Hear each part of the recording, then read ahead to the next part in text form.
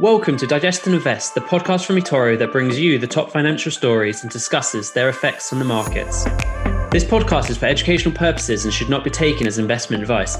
Make sure you understand the risks involved in trading before committing any capital and never risk more than you're prepared to lose. Past performance is not an indication of future results. And now onto the podcast. Hello, everyone, and welcome back for another episode. For those who are new and listening for the first time, thank you very much for joining us. I am the training school lead here at eToro, and as usual, I'm joined by Josh Gilbert, based out in Sydney, Australia. Josh, great to have you with us as always. Yeah, good day to all our listeners. Thank you all. It's great to be back as always. So we're recording this one day earlier than usual as I'm off to Wembley later. I've got my England shirt on, not that you guys can see this, but I think if we were to do the podcast in our usual sitting tomorrow, I can't promise that, well, I or you will have a voice to do it. So, but it also might be quite wise that not to do it tomorrow, because if we do lose, I don't feel like we'll be much like talking anyway. Yeah, I'm pretty jealous right now, Sam. I can't lie. I'm just gone into a lockdown here in Sydney, and pretty much the whole Australia is following suit as well. So I'm pretty jealous. But you guys have had it tough in the UK for a while, so you probably deserve this. But yeah, like you say, if we lose, I just don't think we bother with another podcast next week. Yeah, I think the listeners can go without one for a week if we lose. They don't want to hear from us with our attitudes. Yeah, I think they'll understand that. They'll understand. Yeah. They don't want to listen to us in a depressed state, do they? Nah. Moving on, what have we got on the agenda then for this week? Yeah, well, look, we're coming to the end of the first half of this year, moving into the second half. So be good to sort of recap what we've seen so far this year. Go over some of those top performing assets, what's really moved markets over the last year. We've got a little bit of data from the non-farm payrolls this week. Be good to sort of touch on that and how it's sort of affecting the overall market in the US, and the sort of the outlook for inflation, things like that. And of course, finish up with crypto as usual. Nice one. Looking forward to it. So I guess we'll start with the first subject, and as mentioned, it's about to be the end of the quarter and end of the first half of the year. So from a performance standpoint, then what stood out? How have things performed over the last 6 months? Yeah, look, it's been a strong start to 2021. I think we can probably see this as a bit of an everything rally so far. If we look at sort of how many assets have risen in the first 6 months of this year, and yeah, across the board, it's just been a really solid start. If we look at equities to begin with, a big 6 months, global equities have returned around about 12%. The S&P 500 has effectively more than delivered over a year's average returns in 6 months as well. So we're seeing the strongest first half of a year in about 9 years from the S&P. So a big start there to start the year. Growth in tech, they started the year well. For the first 1 or 2 months, they've lagged sort of since that time a little bit. We've sort of had a bit of a strong run over the last sort of couple of weeks. The Nasdaq finished last week up about 3%, I think, and a strong start again last night. But we've since seen that rotation into those value cyclical stocks, which have performed really well so far. Just year to date, financials. So from the XLF, that's up about 26% year to date. Got the energy sector with like the XLE, that's up about 40% as well year to date. So it's been a bit of a mix there. Then we also look at things like commodities and crypto that have also performed really well in that same time frame. Looking at commodities, oil has been one of the standout performers sort of year to date. We obviously spoke about oil, I think it was a couple of podcasts ago, but that's up about 40% year to date. So again, a really strong number there. Bitcoin, again, probably, surprisingly enough, that isn't the best performing asset so far of 2021. I think oil is the best performing asset in that sense. If we look at sort of traditional, I mean, we can look at obviously other crypto assets to say so, but yeah, Bitcoin is trading slightly lower than or slightly higher, sorry, than how we entered 2021, which was around about 29,000. So we're, only looking at about a 17-18% gain, whereas other cryptos such as say Ethereum and Cardano have sort of outperformed. So Ethereum's up nearly 200%, and Cardano is also a top performing asset, up around about 650%. And so considering our sort of recent bear market, there's still some pretty strong numbers there as well. Wow. I mean, what a first half of the year for some of these assets. It's been incredible. I wonder whether that can continue at this pace. Okay. So what are we keeping an eye on, or what are you keeping an eye on for the remainder of the year, the next 6 months? Well, yeah, you mentioned it there. Can we keep that pace? Look, I think we will see things slow down slightly. We might not see the same returns that we did, this year in the first half, but that doesn't mean that there isn't room for growth in certain areas. Look, if we're looking at tech, we want to be focusing on clean balance sheets, high profitability. That's the focus there, especially if we're going to be going into an environment where bond yields are expected to rise. And we do expect things like the 10-year yields to rise if we're looking at analyst expectations across the board.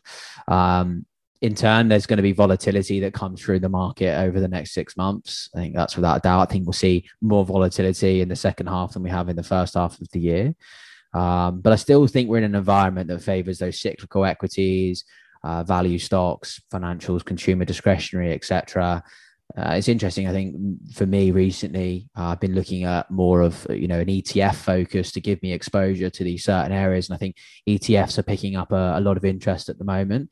Something that, as I say, I've personally been looking at to try and diversify that portfolio because, traditionally over the last 2-3 years, you have been focused on tech because it's been the best performing asset. So, trying to looking at ways of diversifying out of that, and sort of at the moment, ETFs are offering a great option there. And usually they're seen as a bit maybe of a boring asset, I think, maybe traditionally.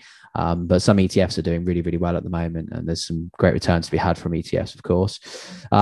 Looking into sort of stocks and earnings, things like that, we're seeing that we can expect further upside surprises from earnings in Q2, which starts around about 13th of July.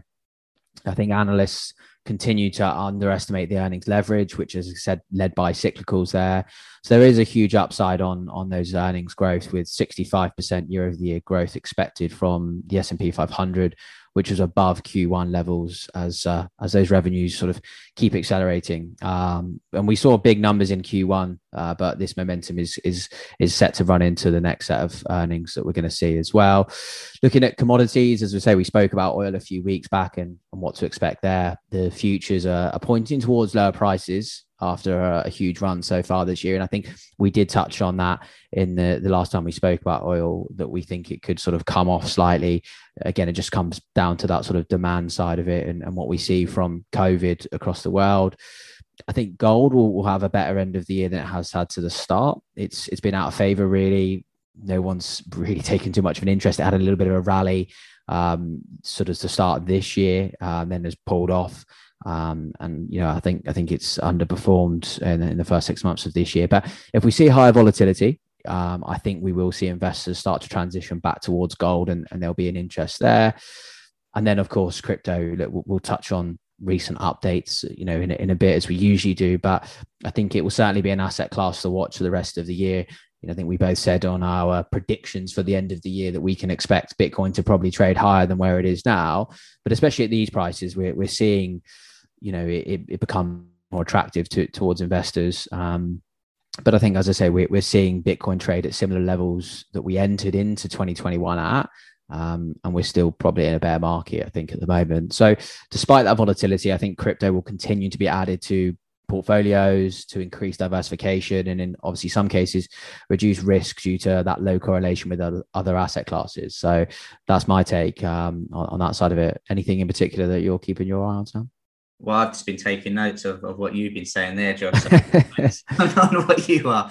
But no, in all seriousness, I'm of the same sort of view. I think while we're not going to get the returns of the first half of the year, I think we still see a continuation higher. I'm really keeping an eye on crypto. I think a few of these products, these assets are at levels where it does look interesting.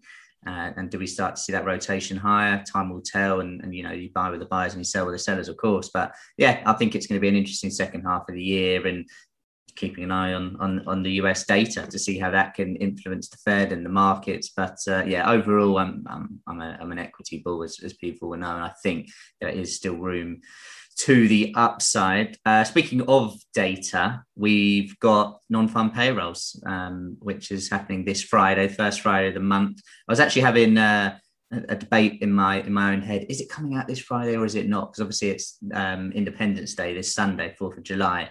And sometimes when there's a holiday, they don't do it, but they're doing it. So basically, how many new jobs are created last month in the United States? What are we expecting? Have you got any insight for our listeners? Yeah, look, I mean, so far this year, I think the numbers have been a bit weaker than what many had expected and predicted. I think last month's numbers came in lower than expected. Again, we saw 559,000 jobs added in May, which was lower than the forecast, about 650,000. So it'd be interesting going into this one. The forecast is for about 690,000 jobs with an unemployment rate of about 5.7 against the 5.8% from May. So numbers around this time were still expected to be coming in around the 1 million mark at the start of the year. I think I actually listened to a podcast of you, Sam. I think just as you joined eToro, actually, and you were talking about non-farm payrolls then. And I think on that podcast you said that the expectation was 1 million. So it just shows how far we have come and we're still not reaching that number. And as I say, that then comes down to there's a lot of expectations that this jobs numbers could be higher. Again, there's lots of reports and that I'm reading through at the moment that expects this to be higher, which in most cases so far this year doesn't tend to come through. We haven't seen that if we're going off the last few months. But if it does, and we see a number above, say, 700,000 with an expectation of 690, we could then see a real upward shift in something like the dollar. I think it will be positive. And then across the board, it will have an effect as well. I think the thing that we can look at as well is that over the last week, I've read a lot of reports of airliners complaining about how they're struggling to hire staff with flights actually having to be cancelled as a result. I think the standout name was American Airlines, maybe last weekend or so far this month. Obviously, the summer season kicking off in the US, and they haven't got enough staff at the moment to fulfill the demand that they're seeing. So this lack of a pickup in hiring trends tends to suggest that these sort of generous unemployment benefits that we're seeing are acting as a brake on workers returning back to work. And then in the meantime, we're then seeing companies having to raise wages. And then if wages are going up, that's then not transitionary, which is a word that we've obviously used a lot recently. And I even saw something the other day that actually, companies were offering signing bonuses to actually get people to join.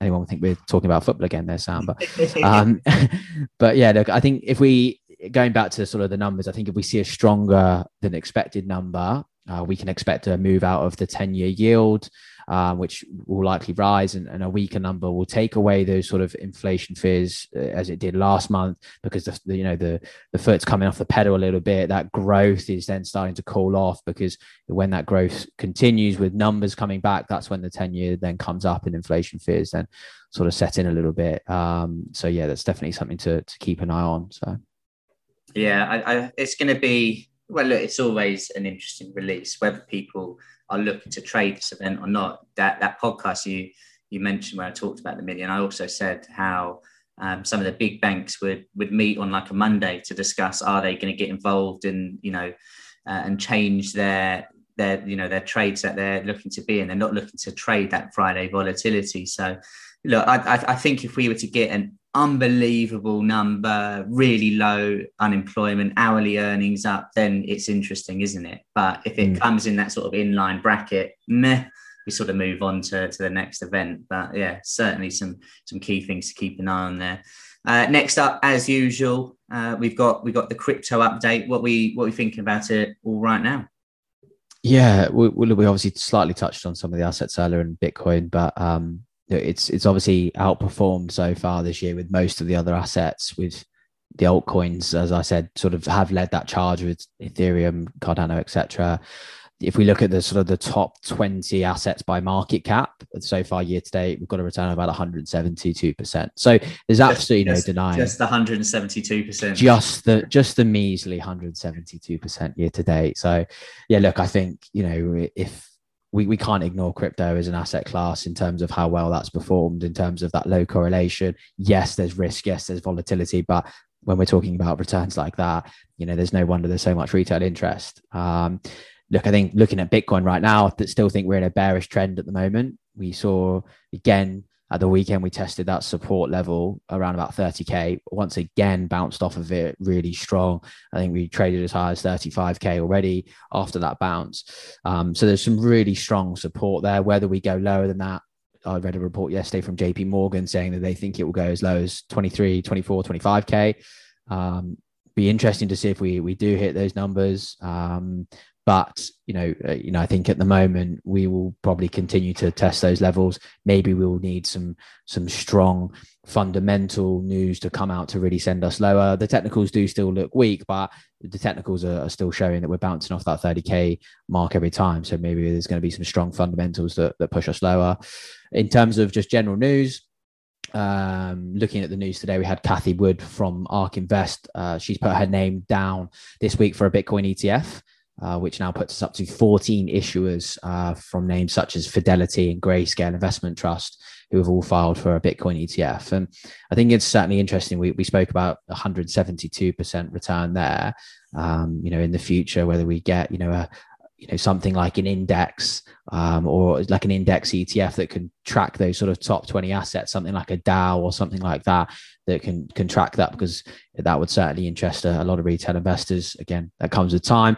But I wonder, particularly with something like an ETF acceptance from the SEC, we'll see more institutions move towards Bitcoin and maybe even more retail investors as well. I think it's, something like an ETF acceptance is a bit of like a nod of approval from the SEC, really. And I think that's probably why they're holding off. They know that if they give the acceptance of an ETF, we could see a huge ball start to roll there. So that will certainly be an interesting one. And obviously huge names lining up for that now, to really get in. And I think pretty soon there's a Bitcoin conference coming up with Jack Dorsey of Twitter and Cathie Wood's there. And I think also Elon Musk's there as well. So definitely something for... Not did we, Josh, unfortunately, for this one? No, they must have got lost in the mail on the way to Sydney. So I'll let them off. But yeah, look, I think last thing to touch on, I think, is Ethereum. And the reason I want to touch on it is just in terms of obviously how well it's performed year to date. We obviously talked about, Bitcoin's low correlation to other assets. And we obviously know Bitcoin is the market driver. But obviously the second in charge of the crypto throne, if you like, in Ethereum, again, has that correlation to Bitcoin, but it also has its own fundamentals, with many thinking that actually at some point in the future, it could flip Bitcoin. Whether that happens or not, I'm not sure, but we've got that transition of it towards Ethereum 2.0, which we'll see a move towards the proof of stake. And we're also expecting the London hard fork in July, which is coming up very soon, which will actually see a change of gas fees on Ethereum, making it slightly more transparent for users on the blockchain. So that's something for investors to watch. I've been an Ethereum bull for a very long time now, so there's a lot of positivity going on there. And again, over the weekend, that tested some of the lows we hadn't seen for a while. I think it traded as low as about 1,700. Again, bounced back to about 2,100. But that performance from Ethereum this year, there's a lot of positivity in terms of the fundamental side moving forward. So yeah, a lot to watch, and we'll certainly have a lot to talk about with crypto moving forward. Yeah, definitely. Really interesting about the ETF. I think it's that institutional adoption. If that really gets some pace, this is just so fantastic for this space. I really want to sort of see how that goes. And yeah, you mentioned those support levels, while they're holding, the technicals still don't look like the bulls are in control. However, as we know, this space can change very quickly. And if some of those key resistance points goes, it looks like a different picture. Overall, longer term, we're still, you'd have to say in that range in Bitcoin, what was it, 42,000, 40,000 as that sort of ceiling and 30,000 as the floor. In between all of that, do you want to get involved? I mean, listen, if you bought 30,000, you're laughing right now for sure. But I think it's once we get above that 40 odd, then things look a bit clearer. But look, thank you, Josh, as usual, for joining, and thank you guys for making it this far in the podcast. Always good to have you with us. And look, you can learn more about the markets by visiting our eToro training school. There's a few on-demand courses there. You've got the weekly webinars, the weekly outlook, loads of free content on there, and more coming. So keep a watch on that. We'll be back next week as long as England don't lose. Thank you. We may be back next week. Yeah, we may be back next week. But look, Josh, thank you as always for joining. Thanks, guys. Have a great rest of the week. See you soon. Have a great week, guys. Take care. You've been listening to Digest and Invest by eToro. For more information, visit eToro.com.